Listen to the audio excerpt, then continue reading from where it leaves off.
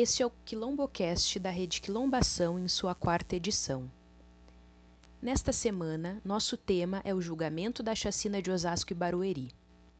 Na sexta passada, 26 de fevereiro, ocorreu o último dia do julgamento de um guarda civil metropolitano e um ex-policial militar, acusados de envolvimento na chacina de Osasco e Barueri em agosto de 2015. Os dois réus foram absolvidos. 2 outros ex-PMs já haviam sido condenados em 2017. A chacina de Osasco e Barueri fez 17 vítimas fatais e mais 7 feridos, e segundo as investigações, o crime ocorreu em represália às mortes de um guarda civil de Barueri e um policial militar de Osasco em agosto de 2015. Assim, esta chacina, que fez 17 vítimas fatais, tem apenas 2 pessoas condenadas. Fica difícil acreditar que somente 2 pessoas tenham feito sozinhas este massacre.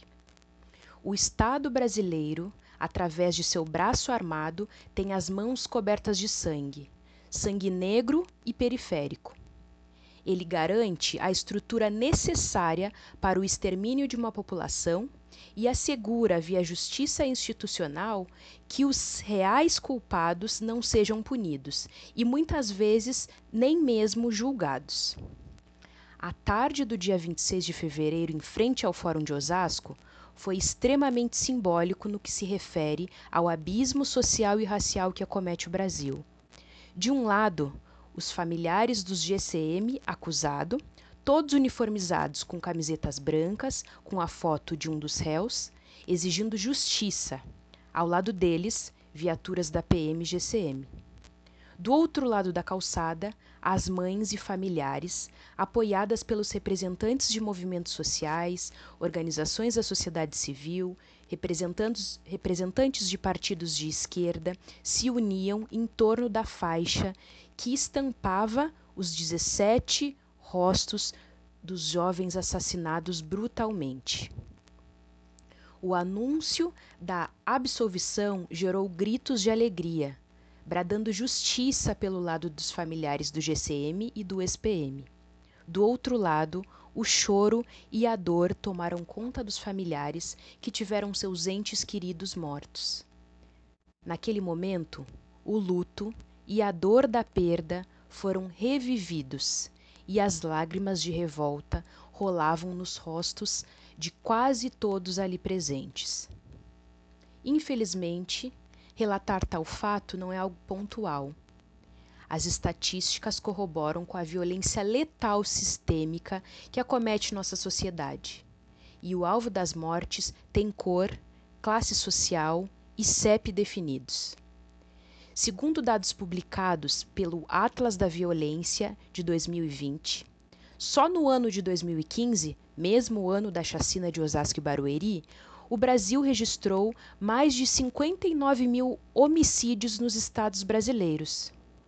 Contudo, 41.592 foram de pessoas negras. Os jovens e negros são os maiores alvos da violência letal no Brasil. Já em 2018, os negros representaram 75,7% dos homicídios naquele ano. Percebemos então que a chacina não é um caso isolado.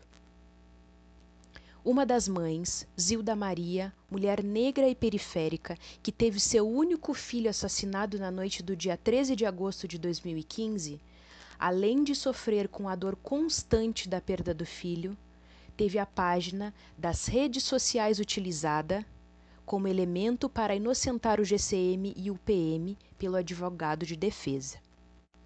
Mais de 100 prints foram feitos de sua página do Facebook no intuito de desqualificar os depoimentos dos familiares e criminalizar a luta por justiça de mães, familiares e movimentos sociais.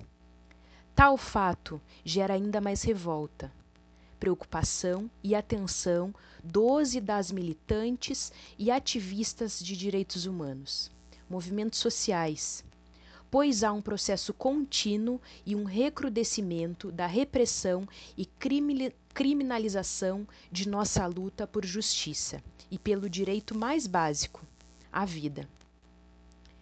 Acompanhe as redes sociais da Rede Quilombação.